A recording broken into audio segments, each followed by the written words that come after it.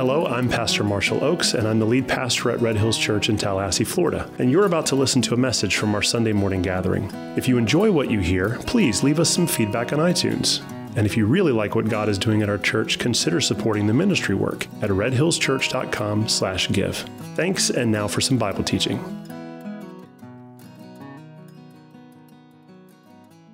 Okay, so we're in Hebrews. We've been going through Hebrews 1, 2, 3, and 4. Last week in Hebrews 4, we found that in that chapter there was this exhortation and there was also this encouragement. There was this exhortation in the form of something that was kind of jarring and it was a wake-up call for us.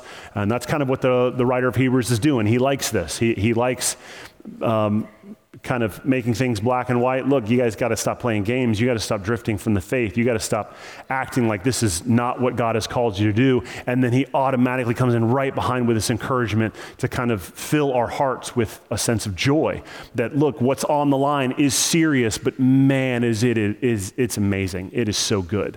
Like, don't play around with this. This is the things of God. But man, he is such a good God. Right? This is the writer of Hebrews. This is serious. Take it serious. But man, in taking it serious, there's so much joy in this. He's a good God. And so we're going to see some more of that in Hebrews chapter 5. But last week, there was this exhortation to take seriously today and your response to God.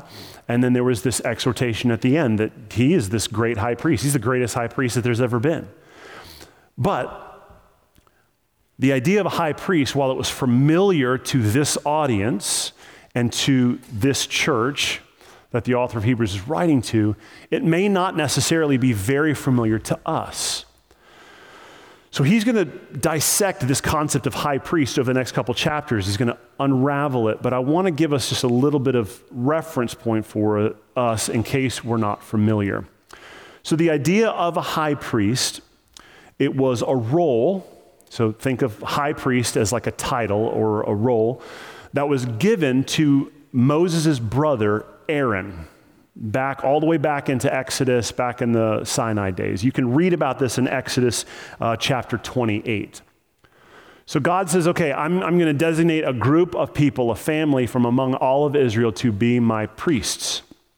And among that group of priests, there's going to be a high priest, and it's going to be Aaron, and then that title, when Aaron dies, is going to pass down to his sons. And this title is really important because what this title does is it is the representative. The high priest is the human representative for all of Israel, for all of God's people. This one guy is the stand-in before God for all of God's people. And so Exodus 28, what it does is it dissects and it explains in great detail what this guy does, what he wears, how he's supposed to live, and everything about this guy becomes a representation of the people as a whole. He comes into the Holy of Holies once a year to offer sacrifices for all of the people, but also not just the people, for himself too, because he is a man who is prone to sin and prone to wander. And so while he's there offering sacrifice for the sins of his people, he's also offering sacrifice for himself. So he's got to be a person from among the group because he's got to be able to sympathize with the group. He can't be an angel or a king from some other tribe. He's got to be from among the people because when he stands before God on behalf of the people, he's got to say, no, I'm a representative of these people. In fact, everything that he wore reflected the fact that he was a representative of these people. He wore this fancy hat that had an inscription on the front of it that says, "Holy unto the Lord." This guy was considered one among a group of people that were designated as holy unto the Lord among all the tribes. So if you think about the whole world, all the different populations and civilizations, among the entire population of the earth, there was one group that God called out and said, this group is for me. These are my people. These people are holy to the Lord. And there was one guy who was a representative of that group who stood before the Lord to offer sacrifices. And he was the high priest. So he wore a hat that said holy to the Lord.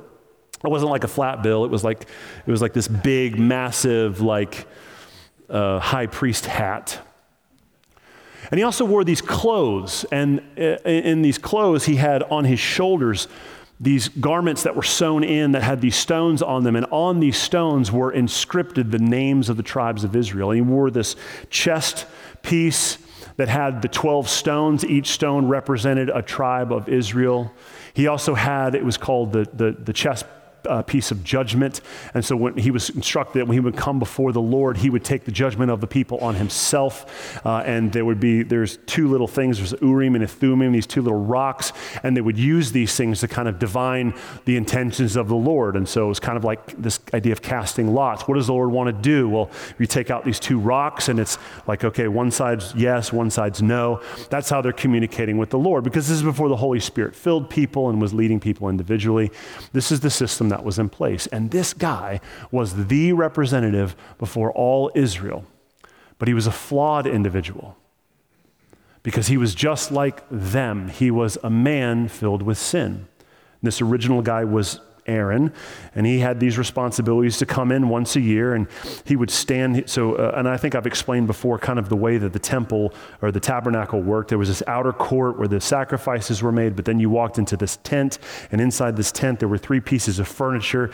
All of them were reflections of ways that you'd worship the Lord. There was a table of showbread where you'd kind of have a communion situation. There was a candlestick that would provide light into the room. There was an altar of incense that filled the room with smoke. It symbolized the prayers of the people going up towards heaven.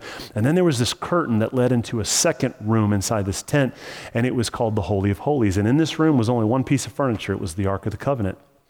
And this was where heaven and earth met. This was the place where God said, this is my footstool. This is where these two realms just kind of come together. And it's at this place that I want my high priest once a year to come in and offer a sacrifice on the Ark of the Covenant. I want you to spread the blood of this sacrifice on the mercy seat, which is the point where these 2 angels' wings would meet at the top. And he said, this is where I'm going to meet my people here on earth, and this is where I want the blood spread. But here's the thing, if you come into my presence and you haven't been cleansed of your own blood and you haven't confessed your own sin, then I'll kill you in my presence.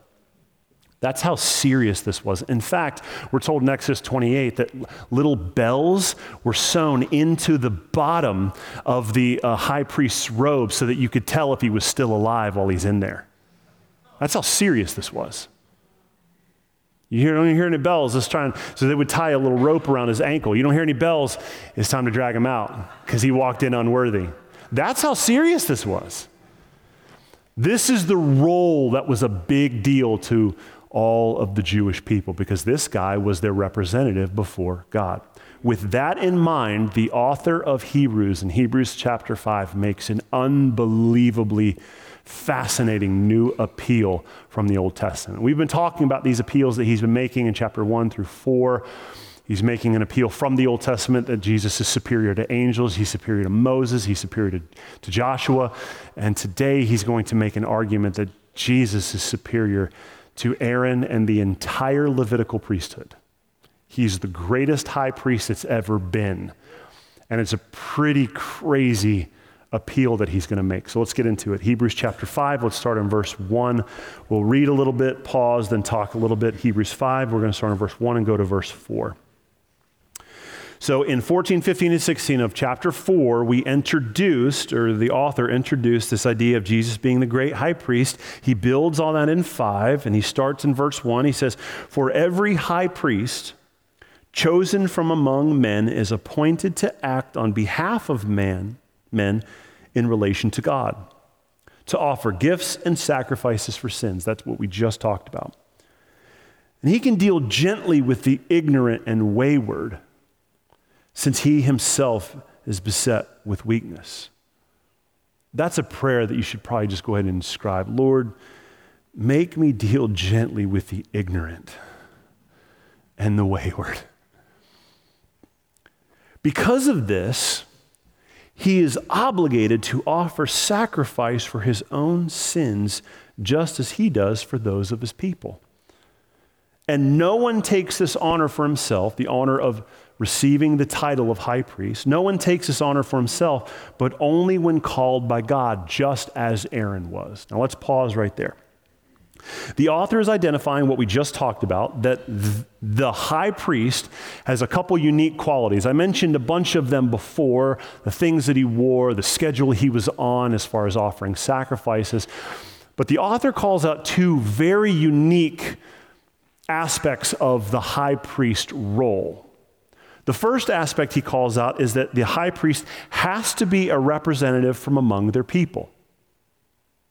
As I said before, it can't be just some random guy. It can't be another created being like some angel. It can't be the king of Babylon. It can't even be a prophet. It can't be some random king of Israel. This is a guy who is selected, handpicked by God for this specific role. It's how it's always been and how it always will be. God chooses the high priest. So that's the first one. And the reason why he chooses the high priest from among the group is because this guy knows what it's like to be among the group. He knows what the people constantly get pulled towards.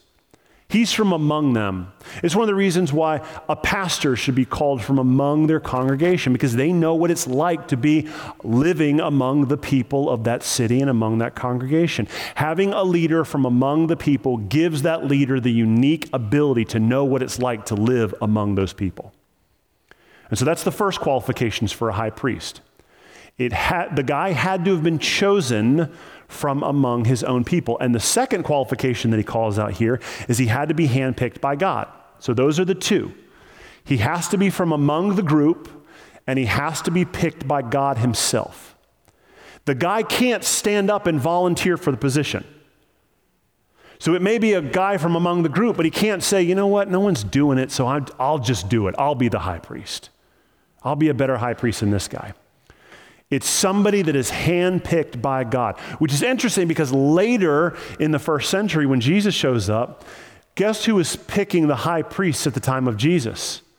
The Roman officials, who had put all of the Jewish Pharisees and Sadducees into their position. All of the Jewish leaders, the scribes and all the rabbis and the Pharisees and the Sadducees at the time that made up the group of leadership in Israel, all of them had been getting kickbacks from the Roman Empire, and they were voting on who the new high priest would be.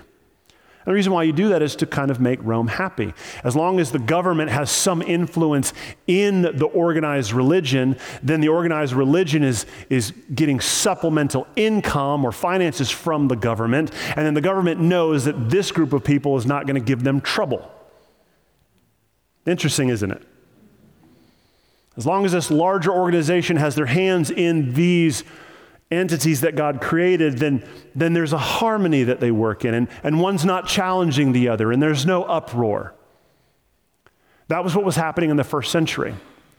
The author of Hebrews he knows this, and so he's making it very clear. He knows that at the time of him writing this, there was a high priest in Israel that was not selected from God and not selected from among the people. He knew some Roman officials in Rome, and he bought his way into the position. So at the time of this writing, the church, the people, the Jewish people at the time, they know, they're thinking, oh man, there's a high priest who hasn't met either one of these qualifications, but we still call him high priest. So the author of Hebrews is saying that historically, there's always been a guy from among the people, and he's been selected by God, just like he selected Aaron. So these two qualifications are important. Now comes the appeal.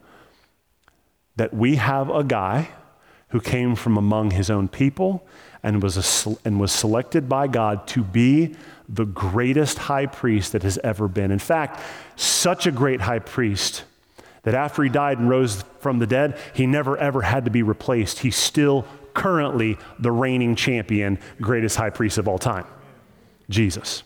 Let's get into it, verse 5. So now comes the appeal. So also Christ did not exalt himself to be made a high priest, but was appointed by him who said to him, "You are my son, today I have begotten you." As he says also in another place, "You are a priest forever after the order of Melchizedek." Now let's pause right there. The first qualification, handpicked by God, Well, I guess that was the second one. So the first one, he kind of does in reverse order. The author says he has to be from among the people and he has to be handpicked by God. Let's talk about Jesus, who was handpicked by God, and then we'll talk about how he was selected from among the people. So the second qualification, he has to be handpicked by God. Guess what? God handpicked Jesus for this role. Now, he didn't just say this, okay, well, God picked Jesus, trust me. He appeals to the Old Testament in two different places. First, in Psalm 2:7, where he says that God selecting Jesus to be the high priest, he selected Jesus because Jesus was his son. That's the first way that made him, that put him up for qualification for God to select him, because he's God. He's God's son. So God selected him. But the second one is that God selected him from an order of priesthood that is not the same as the order of priesthood of Aaron and the Levites. And this is what's fascinating. Now I'm going to have to visualize or like put up here before you just kind of imaginary this timeline, so just follow me. We've got the time of Sinai. Moses, Aaron, the tribes, the Levites, all right here. God selects from among this group a man, Aaron, to be the high priest. And this order of priesthood through the Levites carries on all the way up till Jesus.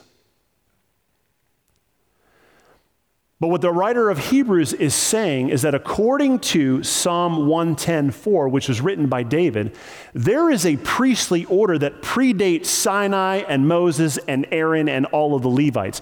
There's a guy back in the book of Genesis named Melchizedek, way back here in the timeline, who we are told and Abraham affirmed was a priest of the Most High and also a king of this town named Salem.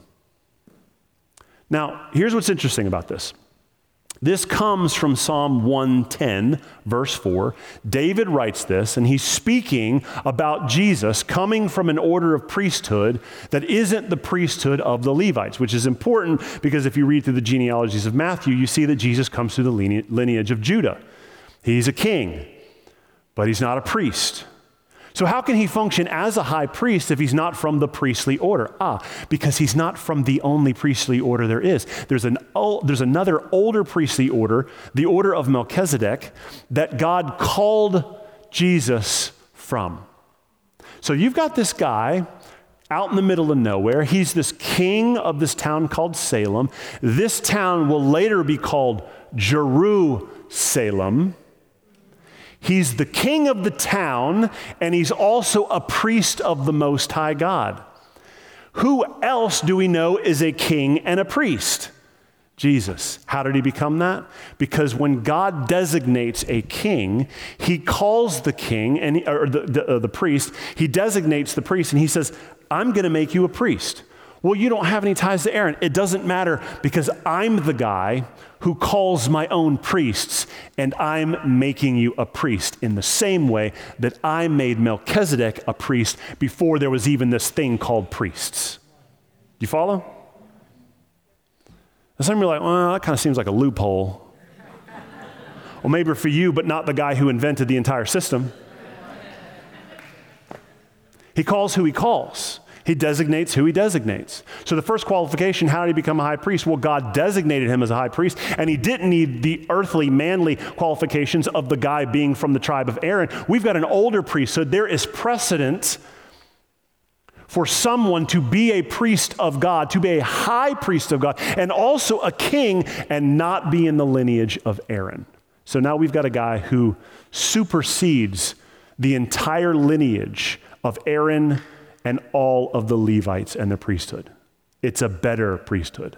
So first qualification, chosen by God. Second qualifications, let's pick it on verse 7, chosen from among the people.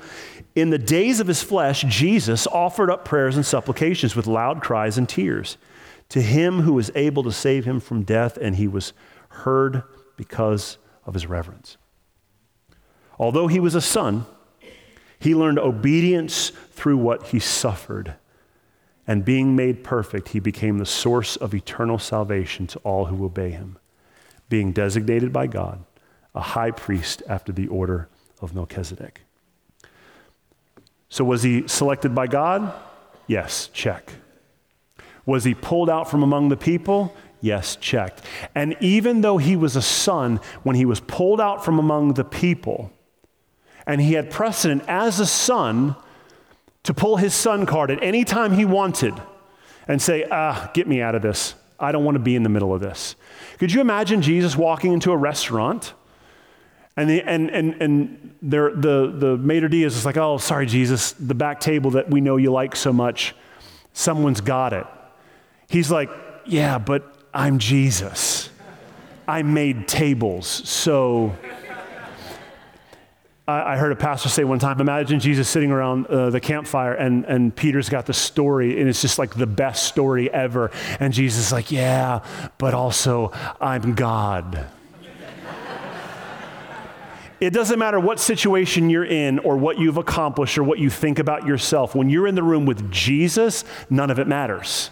But he never used that to his advantage. He never skipped the line, never fast passed his way through suffering. What he did was he submitted himself to an earthly mom and dad, and he learned obedience through suffering. Why did he do that? In order to become the greatest high priest that ever lived. Because you can't be a representative from among the people unless you have walked the suffering of those people. You can't be a representative of the people unless you were raised by a mom and dad from among the people. And look at the way he did it. He raised Jesus in a household with a mom and a stepdad.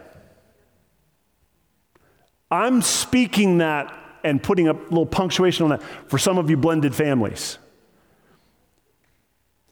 Now, Jesus was adopted into that family, and he was just as much Joseph's son as everybody else, but human speaking, the Holy Spirit impregnated Mary, and she gave birth to Jesus without Joseph's help, even though Joseph adopted him and raised him. So some of you guys out here, you're thinking, all right, well, the kind of woman I'm looking for is a single woman. Look, one of the greatest families that ever lived, a guy married a woman who already had kids. Hear me. Some of the best prospects out there are single moms. Guys, do not write off single moms. Hear me. One of the greatest things in the entire world, the way that our salvation came to us, was by a man saying, all right, I'll take that boy as my own.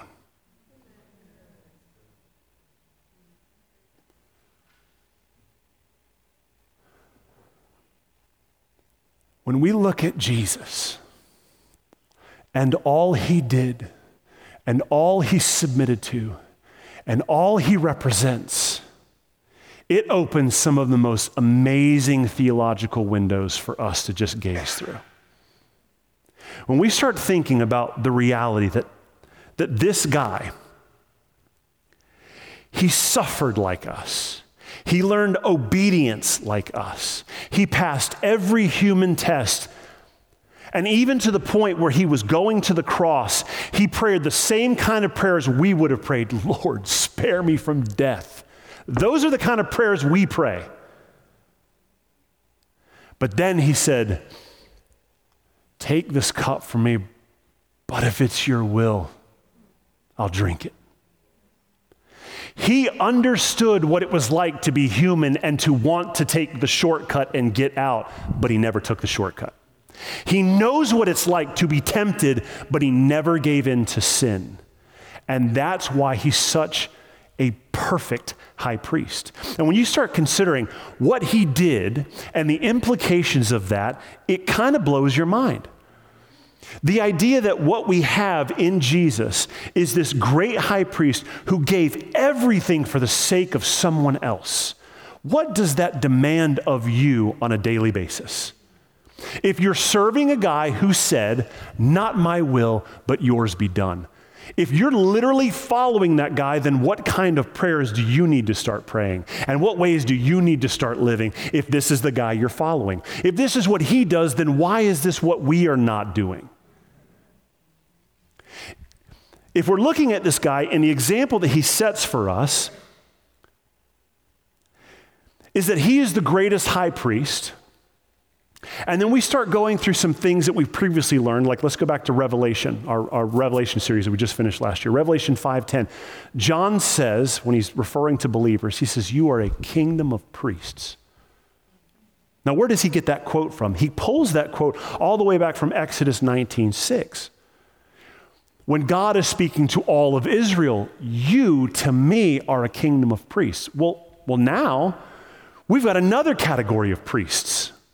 I want you to think about this for a minute, because I don't hear this talked about enough, but this is pretty fascinating stuff. When God spoke to Israel as a whole, the whole nation, he said to them, you to me will be a kingdom of priests. Wait. Not just Levi? Nope. All of you to me are priests. Now, from that group of priests unto me, there will be a group, a tribe, who will steward the responsibilities of priests, the Levites. But their responsibility really is to model to you, the whole, what it looks like to be a priest. So that when you go out into the world, you are a blessing to the nations because you are my priests, my representatives to the nations. That's how it was supposed to function. You as a whole, Israel, all of you are my people. You are my priests out into the world, and I'm going to send you out in the world to be a blessing to the world, to call the nations to salvation, to come and learn my ways. And to remind you what it looks like to be a priest, I'm going to have a small group of people among the whole who will always be priests. They're not even going to get any land. They're going to live like priests, so you never forget what it looks like to be like priests, so you can be priests among the nations.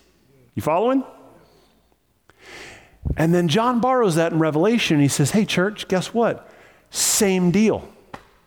You've been adopted into this Israel family now, but now it's way bigger than just Israel. Now it's God's people.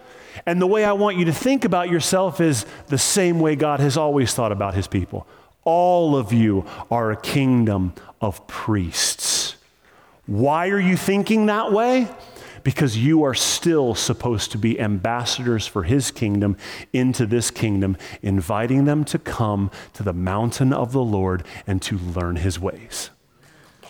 That's why we are here today, because we are supposed to function and think like priests. And it goes all the way down to the smallest view. In your home, dads, you are a functioning priest in your home. And your job is to show your family what it looks like to be priests out into the world when they go to school, when they go to work. The reason why we have church leadership is because in some way, the selection of the whole, there should be a small representative of leaders, elders, deacons, who are modeling what it looks like to be functioning priests among God's people, so you never forget what it looks like to be a priest out there in the world. This is huge. And you could go on this and explore this for many, many days. And I would encourage you to. There's just one problem. The moment the writer of Hebrews starts exploring this, he hits pause because there's an issue with these people. And I told you, he loves this. Here's this big, massive thing that's true, but we got a problem. He's going to end it with encouragement, but we're not going to get there for a couple chapters. Right now, brace yourself, we're about to get punched in the nose. Pick up your Bibles and look at verse 11.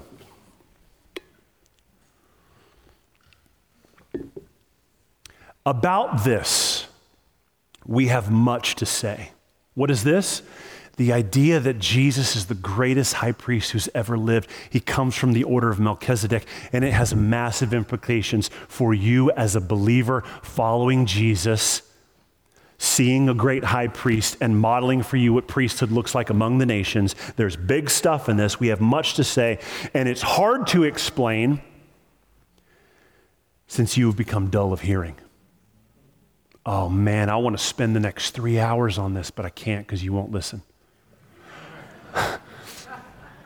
That wasn't me talking. I'm paraphrasing. The author of Hebrews, he's saying, and guys, I could spend I could spend a year unwrapping this because it has so many implications. But I can't spend more than 10 verses on it because you won't listen.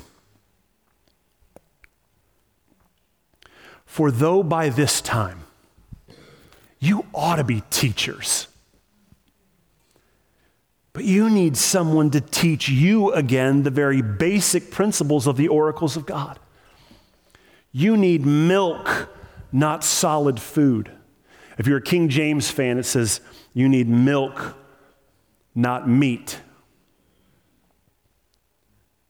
For everyone who lives on milk is unskilled in the word of righteousness, since he is a child. That word child means baby. Solid food is for the mature, for those who have their powers of discernment trained by constant practice to distinguish good from evil. So the priesthood of Jesus is superior to everything. And the author could spend a lot of time expounding on the implications and the applications on this, but he has a problem.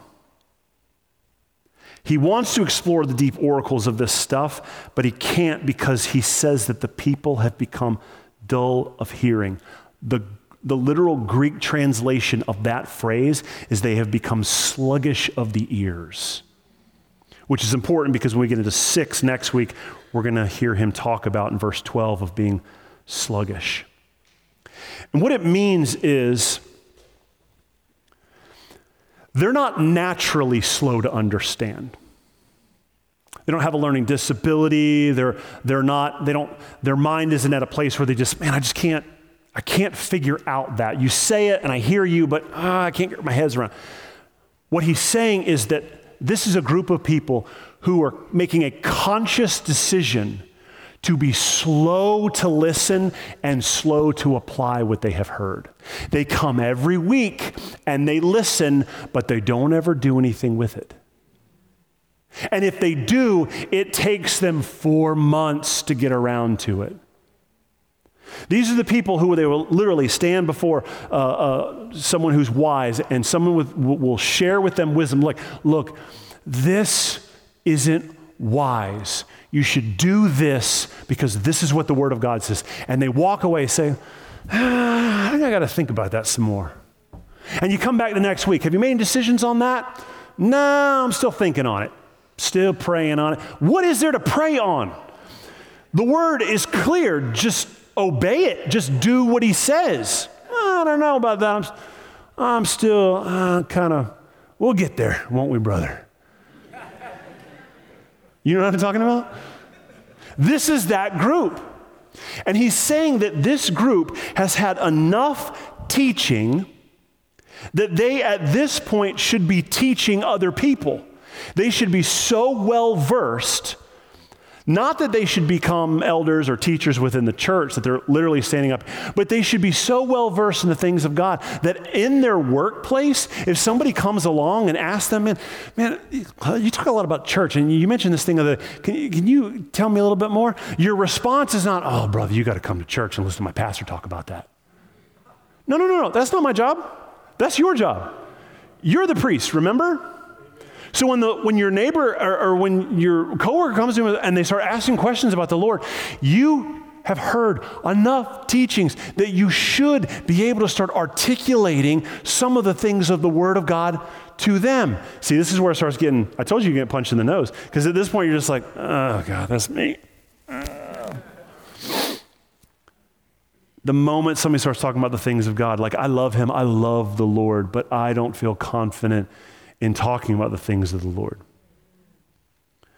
Look, I don't know any other way to tell you, but from the book of Hebrews chapter 5, that's no way to live, folks.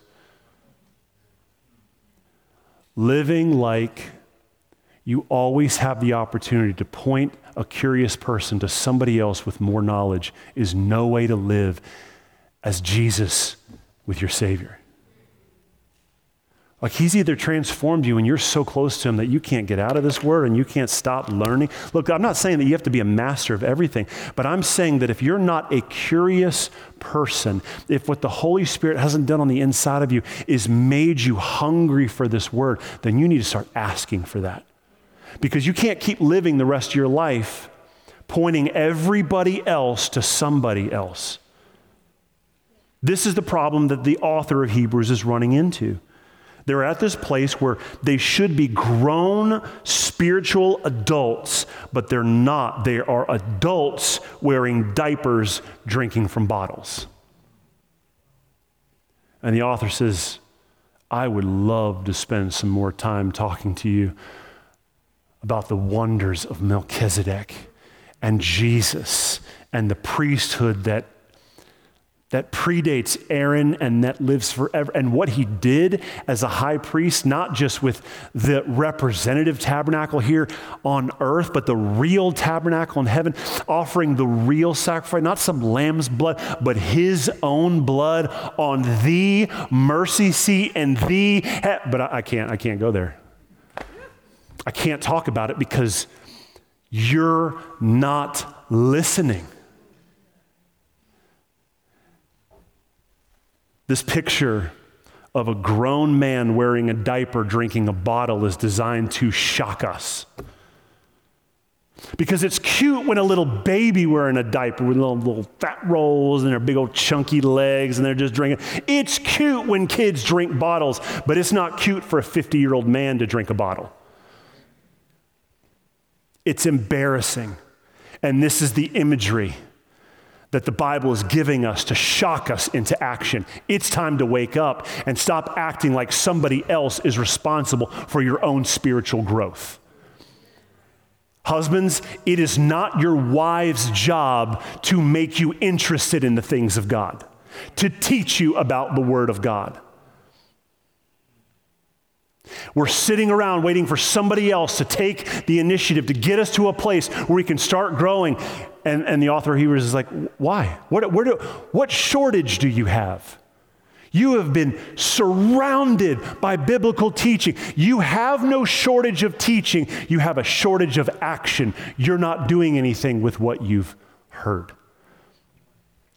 The truth is that this book is a deep well of God revealing himself to us. And if we aren't careful to practice what we learn in this book, then we stop growing. And if we stop growing, then we lose the ability to teach others. And if we lose the ability to teach others, then we stop being able to distinguish good and evil for ourselves. And that's the condition that some of us are in. We're at a place where someone spoon feeds us. So we don't know how to make a meal for ourselves. Unless someone opens the Bible and speaks to us, we don't know how to read it for ourselves. We don't know what's in here.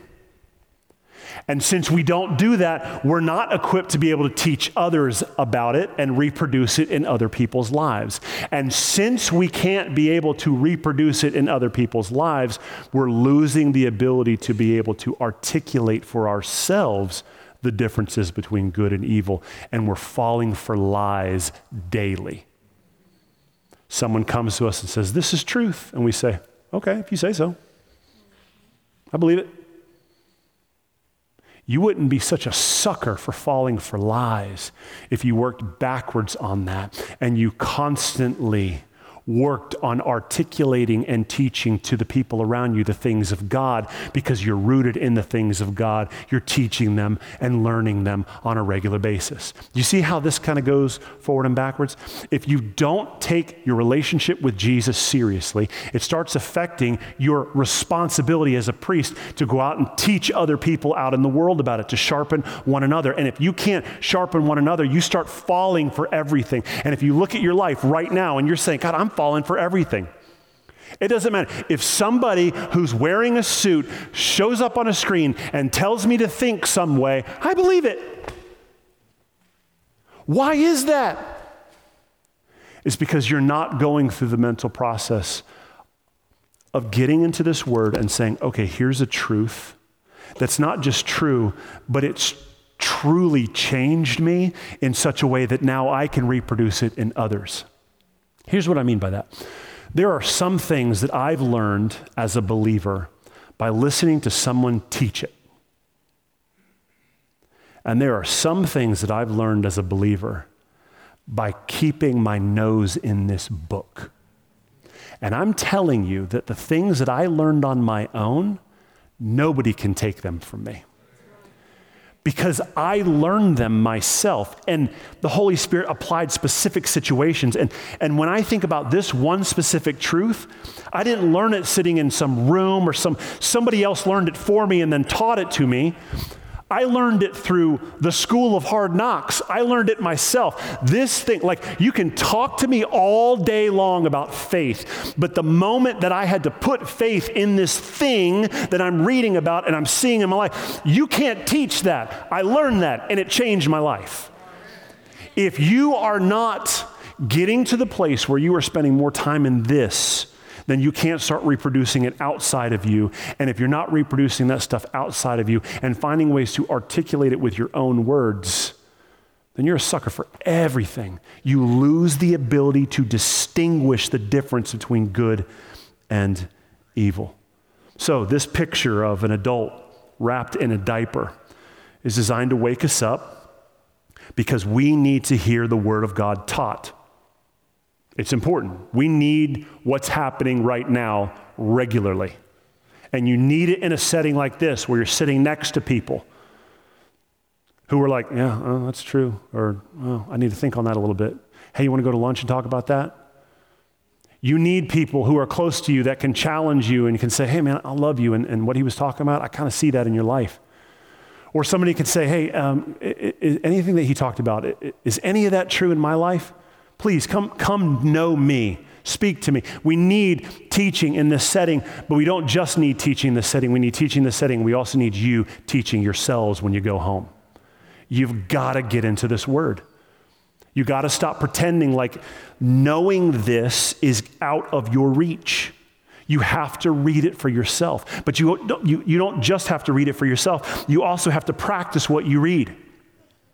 But you can't just practice what you read. You also have to start teaching other people. But you can't just teach other people.